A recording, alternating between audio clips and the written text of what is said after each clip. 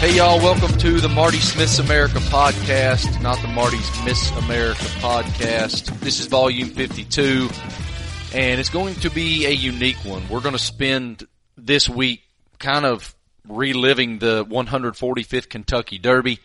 I was there on behalf of SportsCenter and Get Up and various other platforms for ESPN, and I love covering that event. It's the second year that I've done it, and both years I've seen history.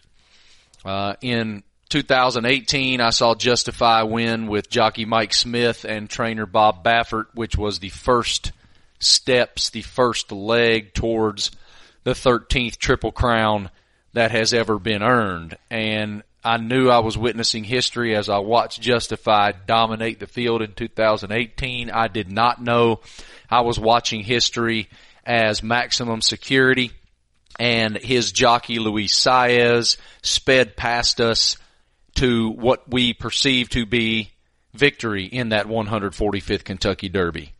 It was only the beginning at that point, and as you guys know, I fancy myself as a storyteller.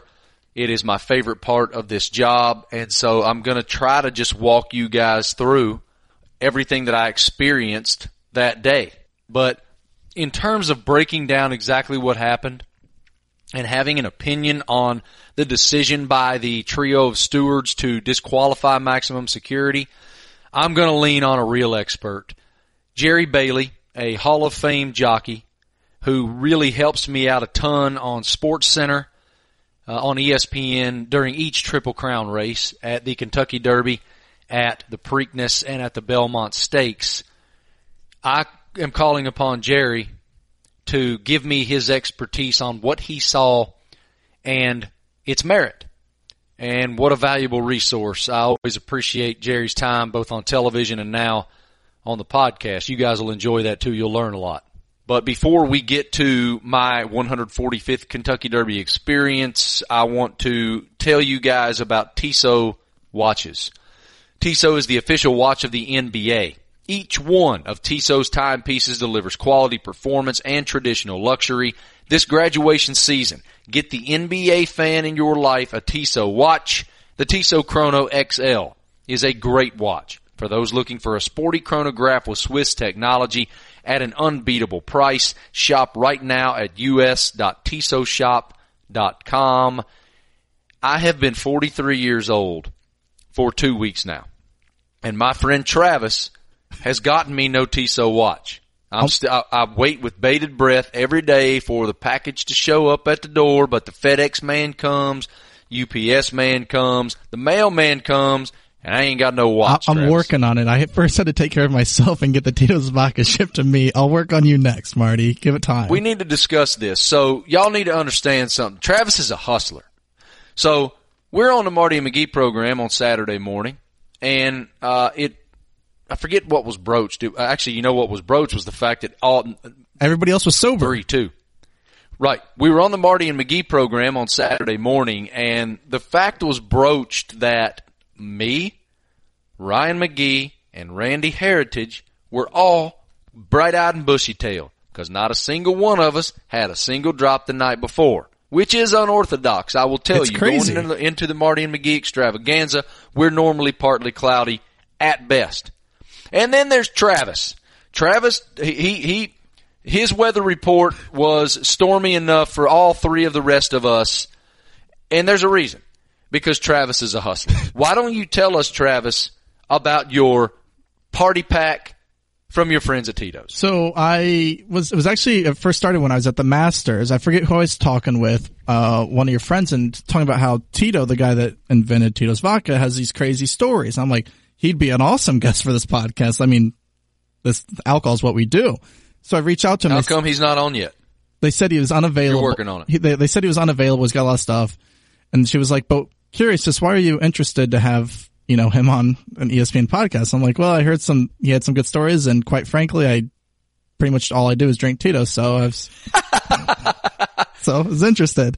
And she goes, oh, I'm sorry, but if you'd like, we could send you a goodie box. And so I'm thinking like a hat, some cups, stuff like that. And lo and behold, a week later, I get a fifth of vodka, 4 little small cups, and a Tito's bandana. Oh, do you wear that every day to work? Well, see, I need to figure out if I'm allowed to. I figure I could wear it on Saturday mornings at least. We have a new plan starting right now. On Saturday mornings henceforth, you know me, I wear a bandana on Marty and McGee. I wear a bandana on Marty and McGee about once a month. What's the proper way to wear it and how to put it together? Like the proper way to wear it is like this. All right, it's a big square, right? You put your square down on the floor or on a table or on your bed or whatever, and then you take one corner and you go to the opposite corner to make a big triangle, okay? And then you turn it parallel to where you're standing, and you fold it one over the next, probably about a 3-inch fold, and keep folding it until you have a line of bandana. And then you take the line of bandana and you place it upon your forehead and you wrap it around your melon and you tie it in the back. Now here is a key. There's a key that some people don't realize about tying the bandana. You have to tuck in the wings on the back once you create the double knot. Double knot it, not a bow, Travis. Double knot it in the back and then tuck the wings in. And you will look like Daniel-san from the Karate Kid with a Tito's banner across your forehead, and the world will be right. I will work on that, and with this amazing flow that I have going on right now, it should look spectacular. So thank you, Tito's. My flow got a lot of commentary at the Kentucky Derby. It had some height to it. Yeah, man, it had a lot of height to it. I don't normally spend a whole lot of time on my hair, and at the Derby, I had even less time to spend on it because those are really early mornings. When you're covering the Kentucky Derby, you're up and gone from your hotel every day around 5:30, something like that. Well, you also had a show to do in the morning too. We had TV to make on Friday morning, every morning. On Thursday morning, so I'll just walk you through it. All right, let's just get to Derby weekend, and we'll get to the hair within the storytelling. So you get there on Wednesday evening, and I got checked into my hotel, which was egregiously priced. It is remarkable how much money must be spent in order to attend the Derby and cover the Derby and whatnot, because it's a lot like it was when I covered NASCAR. The hotel rates go up, Travis, and they go up quite a bit. And so I get checked into my hotel in downtown Louisville, and immediately I am informed that the favorite entering the week, Omaha Beach, was a scratch. He had, I'm going to just call it an upper respiratory issue. He had an issue with his epiglottis, and that required surgery, and so he was a scratch. And that was a super bummer, man. It was a super bummer. Richard Mandela, his trainer, Omaha Beach's trainer, hadn't been at the Derby in 15 years. And here he is. He's coming in there, man, as the favorite. And even Bob Baffert, the greatest of all time, the greatest trainer in history of horse racing, says facetiously, but joking with reporters that day on Wednesday, I'm going to go ahead and start looking ahead to the Preakness, because he felt like Omaha Beach looked that good. And then Omaha Beach scratches, so we're kind of scrambling. Okay, our entire day Thursday has now changed. My producer, Chris Kugler, who is brilliant and knows everything about horse racing, she and I had a plan. We had pre-produced all of these pieces. We'd pre-produced a piece about Bob Baffert's legacy. We'd pre-produced a piece about the cavalry charge, where when the gate first opens, it is chaos, man. It is absolute chaos, because you have 20 horses, wound up being 19, but 20 horses in the starting gate. And when that thing goes off, man, it is absolute bedlam. And I love what Hall of Fame jockey Jerry Bailey said to me on Saturday morning on SportsCenter. You can't win the Kentucky Derby in the first 50 yards, but you sure can lose it. The reason that we did this piece was because last year Baffert said to us that he called it pinball. He said it's like the Indianapolis 500 when those guys are going down into turn one at the Indy 500, and they're just banging all over each other and cutting each other off and trying to get lanes and whatnot. And so we thought that was a really interesting analogy, and so we went and produced this entire piece.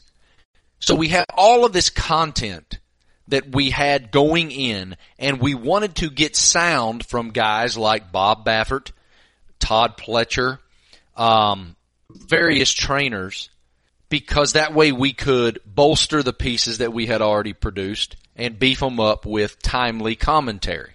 And then we learned that Omaha Beach is a scratch on Wednesday evening. So all of a sudden, Thursday morning becomes, okay, we have to get reaction on that from all of these folks. And it became our news story, and we spent Thursday evening, Friday, we did pieces on it, and it was a very unique experience. And then I show up to the racetrack on Friday morning, and I have a text from Todd Pletcher, who is a 2-time Kentucky Derby winning trainer, and with whom I've gotten close. And that text tells me that Mike Smith will be aboard Cutting Humor, one of his horses.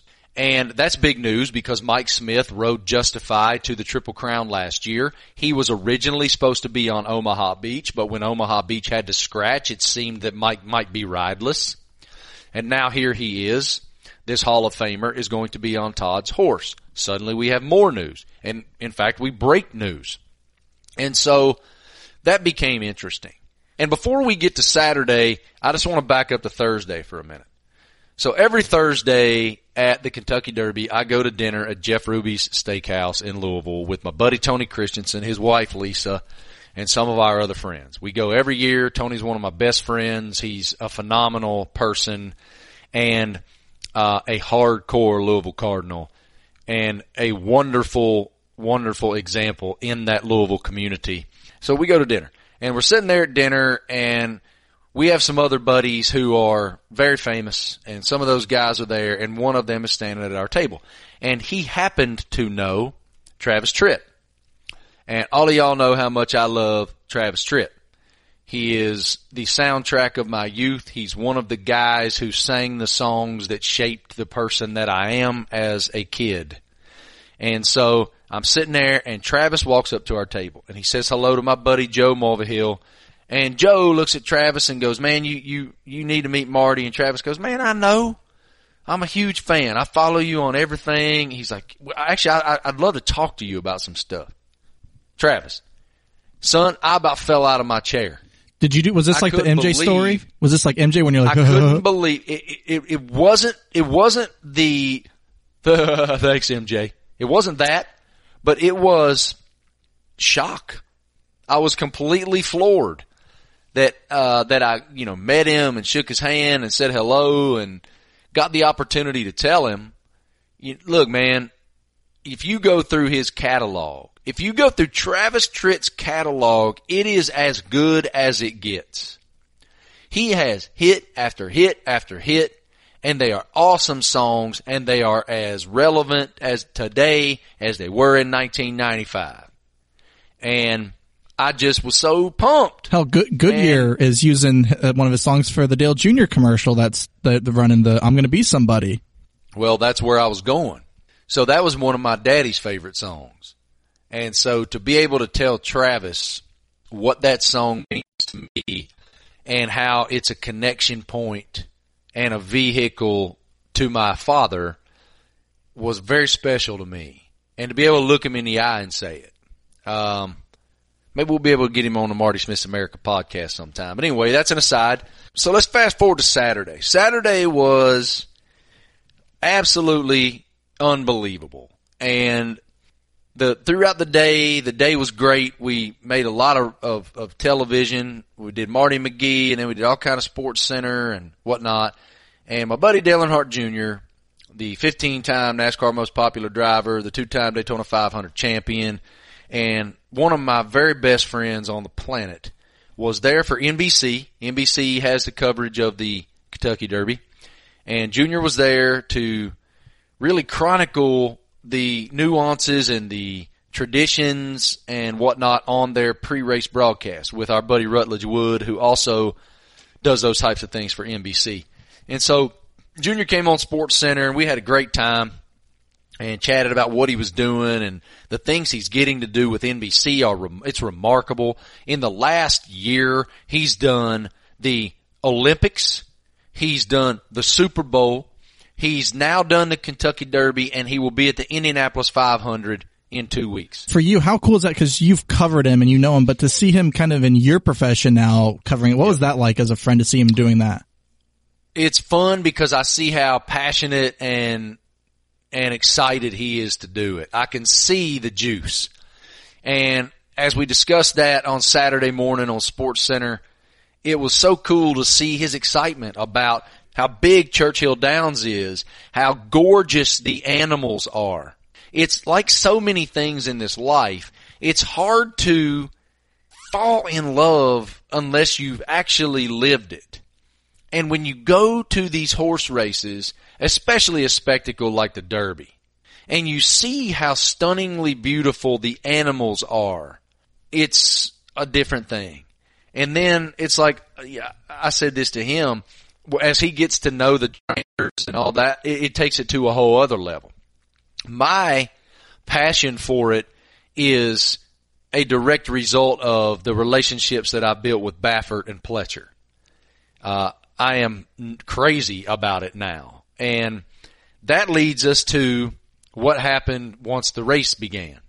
And so they do a thing in the paddock before the riders mount their horses to head out to the track to be put in the starting gate.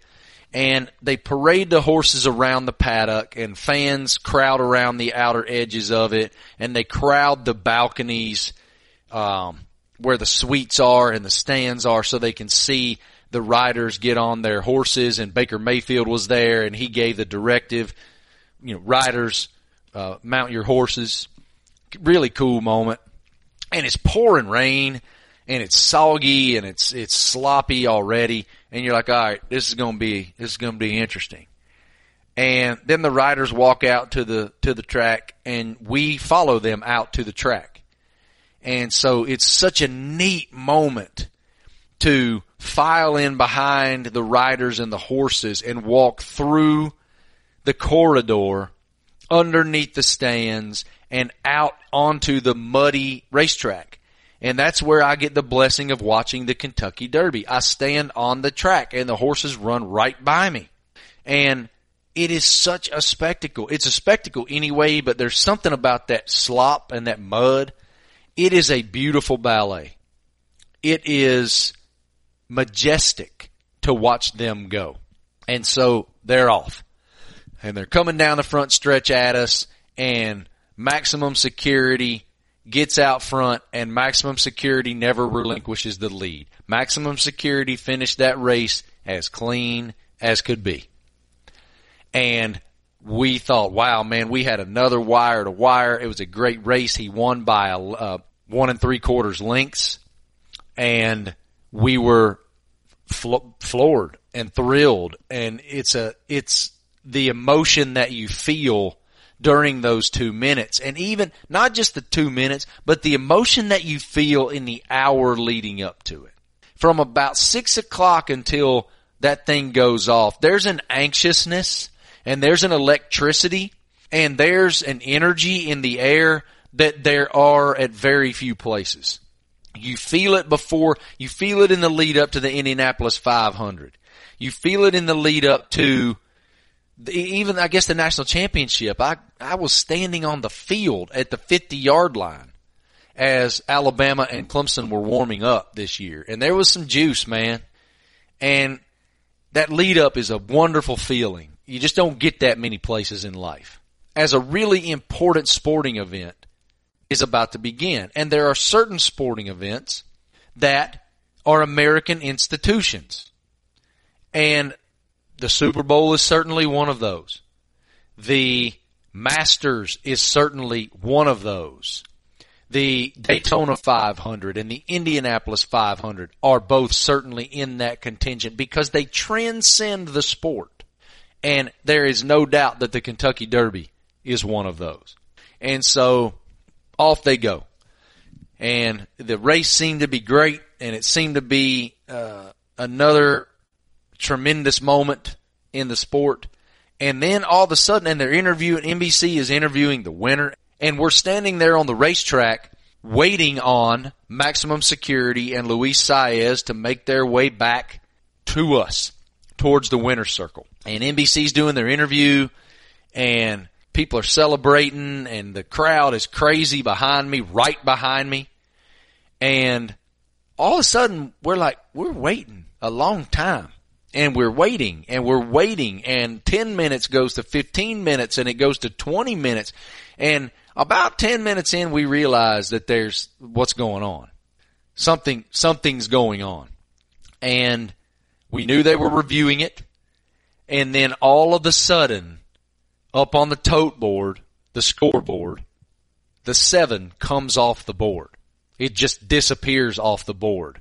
And there was an audible, noticeable gasp that washed across the 150,000 people that were there. We all started looking around at each other like, wait a minute, they really just took this victory away. And the 20 is next, and they award Country House victory in the Kentucky Derby. And as I was standing there, the boos were raining down from the stands. People were absolutely furious. And the range of emotions was so interesting in that time frame. In that 23-minute span, standing there on the racetrack in the immediate aftermath, the scene was a confluence of evolving emotions for everybody there as an unprecedented decision unfolded. It was confusion. It was omission. It was frustration. It was elation. It was bewilderment. It was shock. It was anger. It was euphoria. And I've never really seen anything quite like it. In the aftermath, many people have compared it to the NFC Championship game with the pass interference call. Many people have compared it to Auburn, Virginia in the NCAA tournament and the foul that was called and the missed double dribble that was called. And there's a lot of comparisons being made. But one thing that is for certain is I don't recall, and Travis, if this has happened, just cut this part out. I don't recall ever in the history of sport a victory being taken. Well, this was the first in the Kentucky Derby. The only other time was the horse, I believe, tested positive for something. But 1968. But for something on the drug track. Omission. Yeah, this was the first. This has never happened in the history of the Kentucky Derby. So I'll give you an idea of what my post race was like. This will give you guys kind of a glimpse into how it goes. So when that happened, we immediately knew that the story changed. The story was not the winner anymore. The story was the loser. And so we made a beeline to try to find Jason Service, who is the trainer for Maximum Security. And we found him. He was making his way across the racetrack and then up through the stands to get to the suite area where his ownership was stationed. So, and he had not at that point, he didn't know what was going on. And so we all thought, it was myself and it was several reporters. Tim Layden from Sports Illustrated was there, and several of the ladies and gentlemen who cover the sport on a much more saturated basis than I do. And I will say this to you about Jason Service. He was in a crushing moment of emotional despair, and he could not have been more classy. He answered everything he could to the best of his ability, and we had a group conversation with him, which I actually put on Twitter. If you guys want to see that, I taped it with my phone, and that's on Twitter, at Marty Smith ESPN. And then we waited. Jason went into the suite kind of box area where he watched the replay. And then he came out of that box, and I kind of followed him. and asked him for further comment about a couple of things. Again, he couldn't have been more accommodating to me, and I'm so appreciative of that.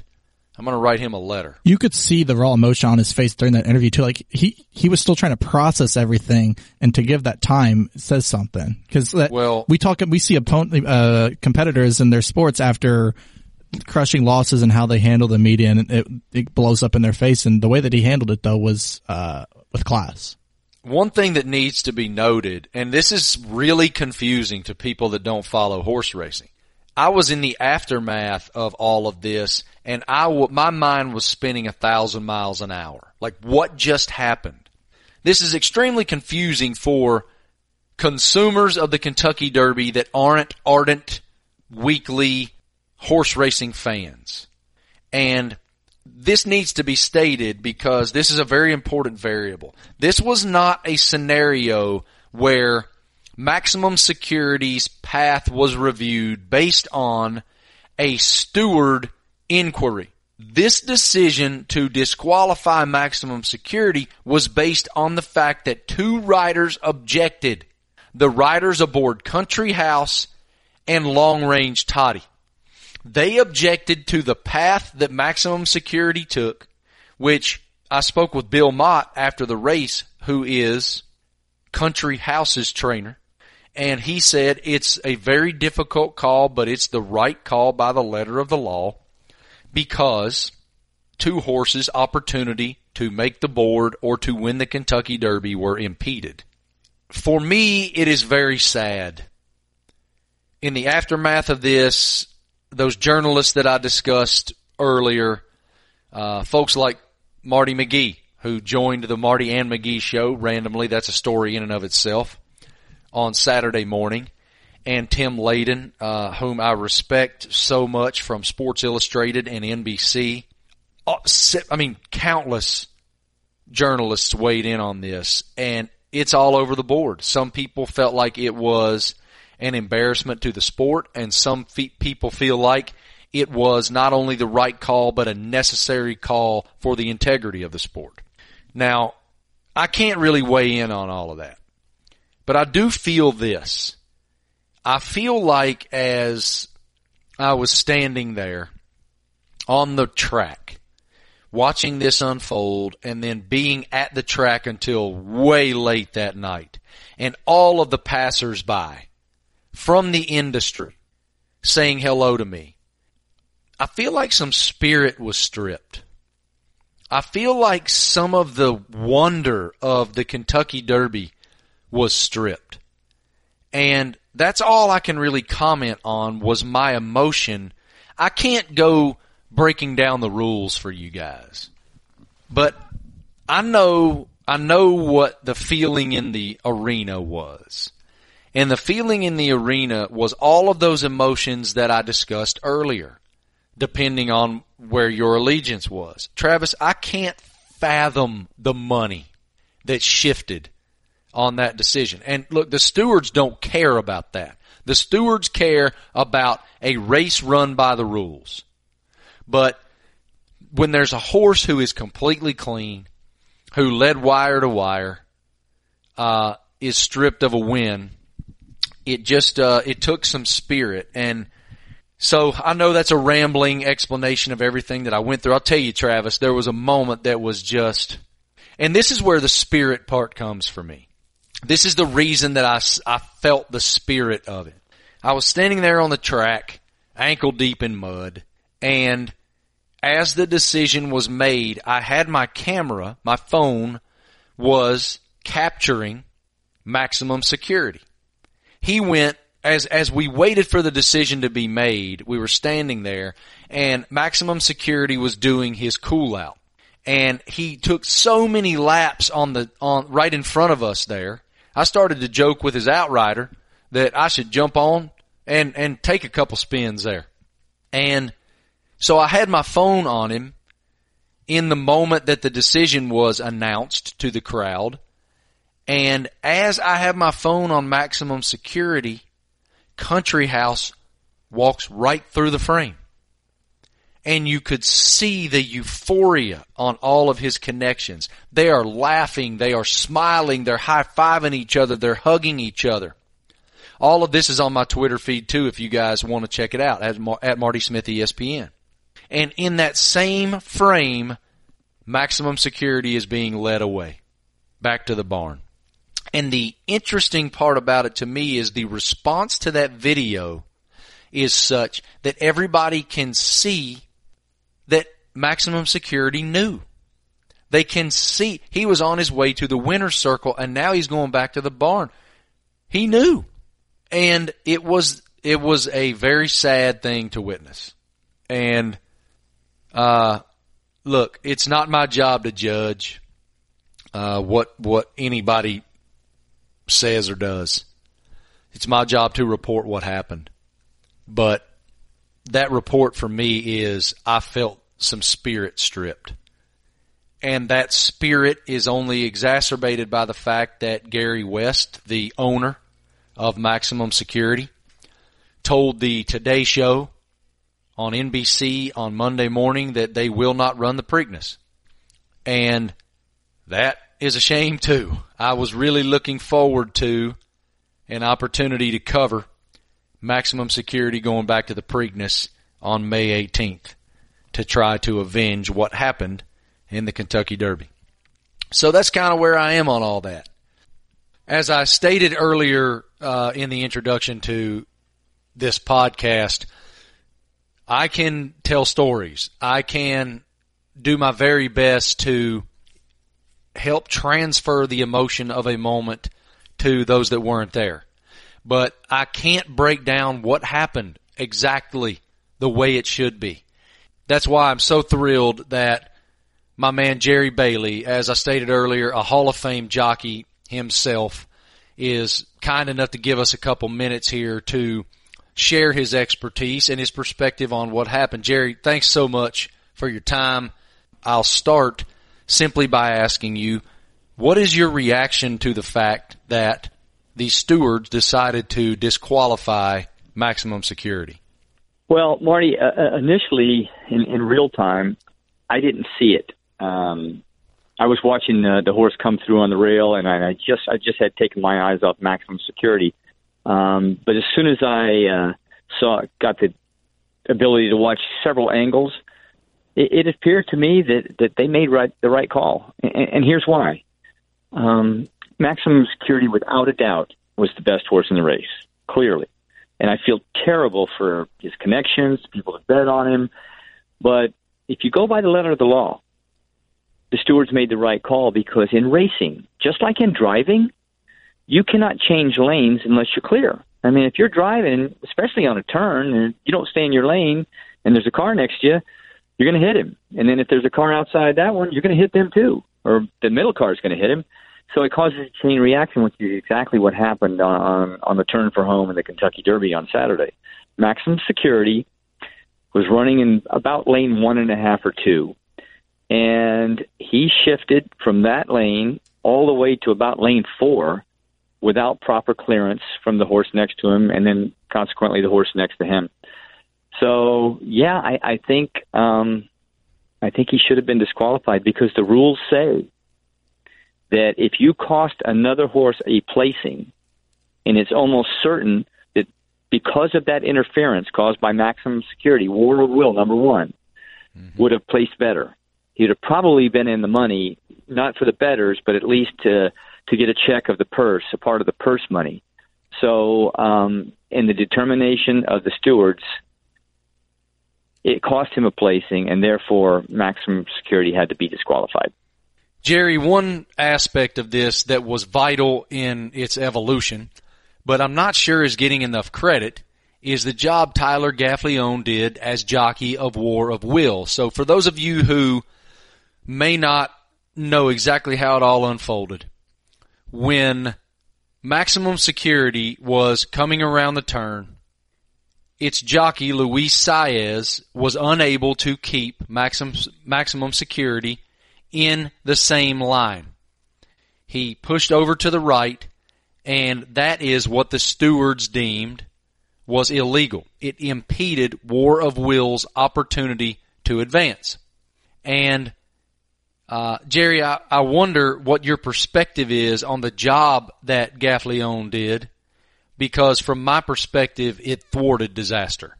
It was an amazing job that he did, and the horse, as a matter of fact. The horse was tremendously athletic, because if you look at the tape, the legs of War of Will were caught up in between the back legs of Maximum Security. So this could have easily been a disaster. On Friday, they ran the Kentucky Oaks, the female version of the Kentucky Derby, and that same thing happened, and the horse fell. Luckily, it was out of the starting gate, just a few yards, so there were no trailing horses. The horses were all lined up pretty much still as they came out of the gate. And there was a horse that came over, impeded a horse called Positive Spirit. That horse fell along with the jockey, but because there were no trailing horses, both got up uninjured. But if that would have happened, and it came close, it was a coin flip to whether it happened or not. If those legs would have got tangled a little further, then if War of Will falls, then probably at least 2, maybe even 5 other horses fall, and it would have been cataclysmic. It's the jockey's responsibility to keep the horse in its lane, right? What's that Correct. challenge, Jerry? What was that challenge for Luis Saez aboard Maximum Security?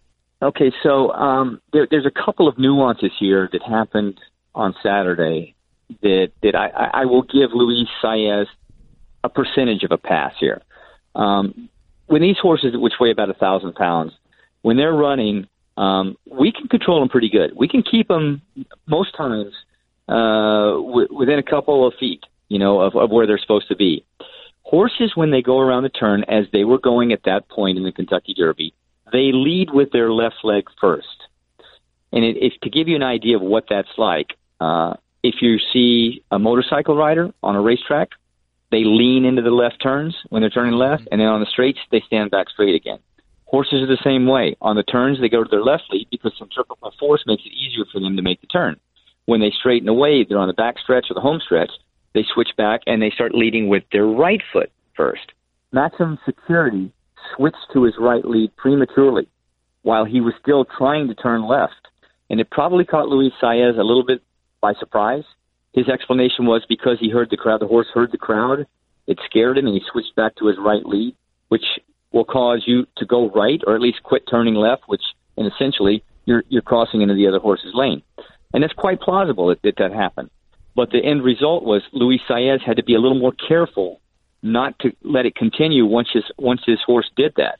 Also, what people may not know is on each stride a horse takes, all 4 legs are off the ground for a split second.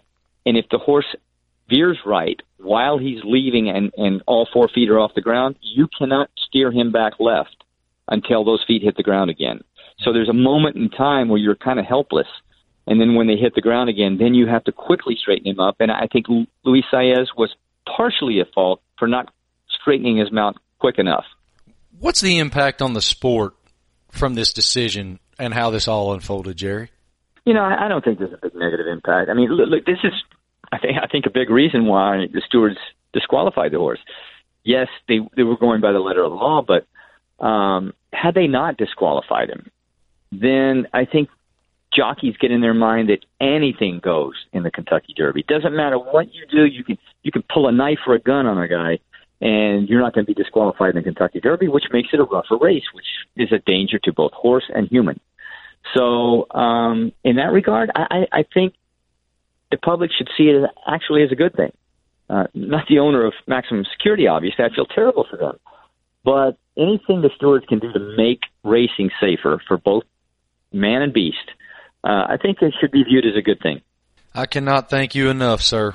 Your insight is very keen and expertise. I appreciate it. Thank you. Okay, Marty. Glad to help. Have a great one. Thank you. Bye-bye.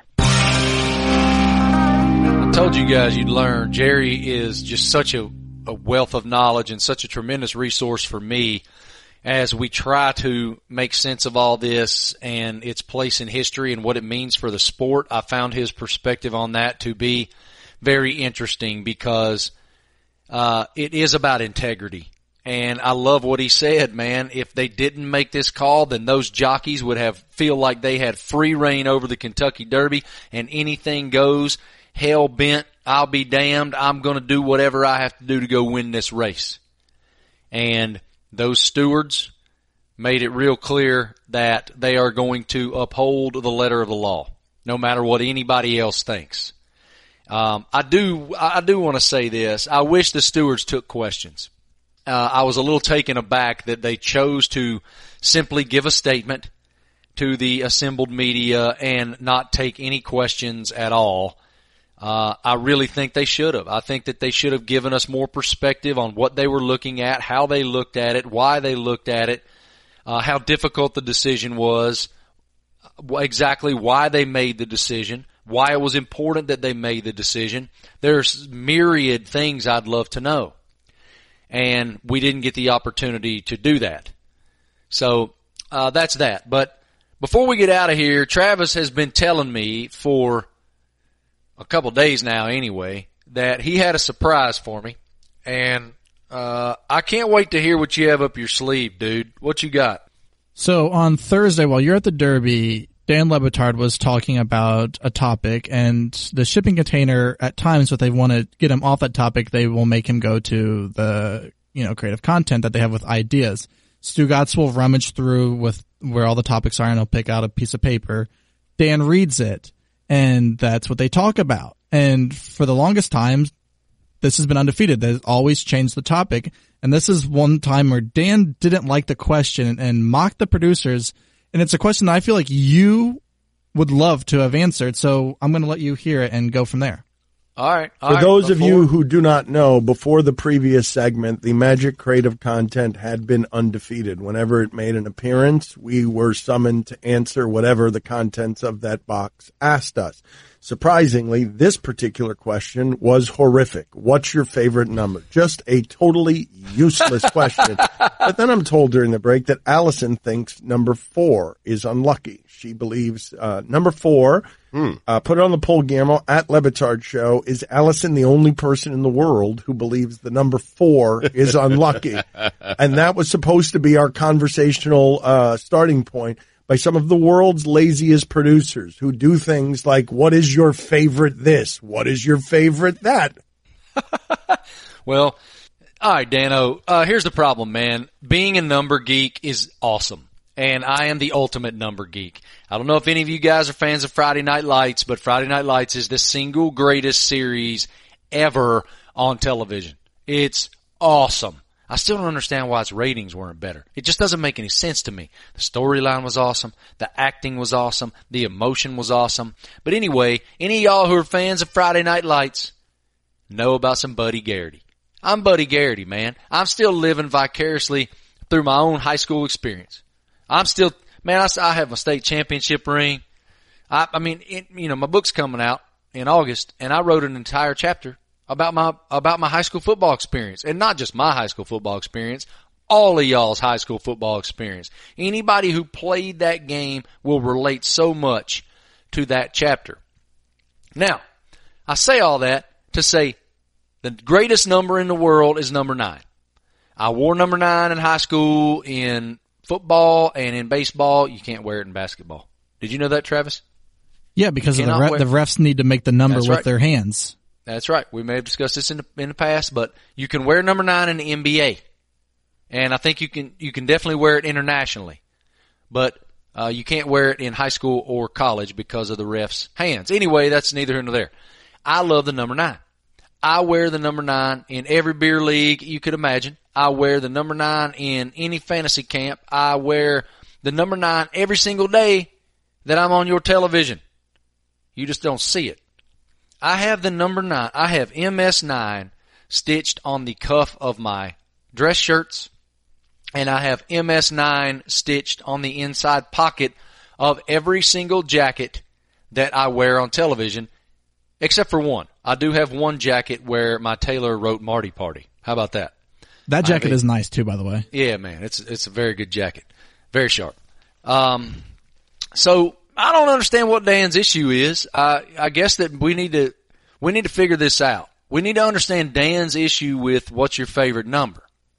I wonder, Dan has a favorite number. He's just not giving it up. And to call his producers like that, the shipping container took a beating for that one.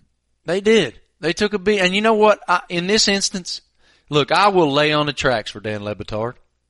But in this instance, I got Mike Ryan's back. I got Roy's back. I got Chris's back. I got Guillermo's back. I'm telling you, man, I'm here for those guys this time. I also want to know why Allison thinks the number 4 is cursed. I do too, because I was sitting there thinking when I heard Dan say that on that piece of sound you played, I'm trying to think of famous number 4s. Let's see if we get a list on the interweb. Okay, best athletes to wear number 4. Let's click this link. Here we go. Bobby Orr. Bobby Orr wore number 4 throughout his 12-year career as a National Hockey League icon. Let's see who else. Click. Lou Gehrig? Yep, Lou Gehrig. Gehrig didn't choose his number 4. It merely denoted his position in the batting order, as was customary for the era. I did not know that. Did you know that? I had no idea. Well, now we do. Now we know why so many famous Yankees wore their number, I guess. Let's see. Like Gehrig, Mel Ott wore number 4 based on batting cleanup for the New York Giants. Joe Dumars. Oh, Joe Dumars wore number 4 for the Detroit Piston Bad Boys. Brett Favre wore number 4 for the Green Bay Packers and then the Minnesota Vikings. Adrian Dantley wore number 4 with the Utah Jazz. Scott Stevens, one of the best defensemen in recent memory. Stevens won 3 Stanley Cup titles and a 2000 Conn Smythe Trophy. Stevens didn't wear number 4 before joining the New Jersey Devils in 1991. Who else we got? Duke Snyder. Deshaun Watson wears number 4. That's where I was going to stop this, dude. That was my line. I think I found out. I think I found out why the number's cursed. Why? Jim Harbaugh wore number 4 when he's with the Colts, and we know my feelings, so maybe that's what it is. I don't know. Harbaugh's the man. Don't let anybody tell you different. I would disagree. Harbaugh is the man. We know why you like him. There's a few athletes on here I've never heard of, I'll be honest with you. Adam Vinatieri, number 4. Yeah, Adam Vinatieri. That's very good. That's a good pull. I'll text Allison. She won't come on, but I'll text her. Maybe we can get an update next podcast. Yeah, we need to update this on next week's 53rd edition of the Marty Smith's America podcast. Why the jersey number 4 in Allison's mind is cursed. One thing is for sure: the number 9 is not cursed. The number 9 is forever. The number 9 is a beacon in the darkness, ladies and gentlemen, and Dan Le Batard. One other thing that, if Dan stays mad at those guys, maybe he needs to get ZipRecruiter, because he might be cleaning house and looking for some new talent over there. Travis, hiring used to be hard. Used to be. It used to be. Not anymore. Multiple job sites, stacks of resumes, confusing review processes. But today, hiring can be easy, and you only have to go to one place to get it done. That would be ZipRecruiter.com/Marty. ZipRecruiter sends your job to over 100 of the web's leading job boards, but they don't stop there. With their powerful matching technology, ZipRecruiter scans thousands of resumes to find people with the right experience and invites them to apply to your job. As applications come in, ZipRecruiter analyzes each one and spotlights the top candidates so you never miss a great match. ZipRecruiter is so effective that 4 out of 5 employers who post on ZipRecruiter get a quality candidate through the site within the first day. The first day. That's pretty quick, as far as I'm concerned.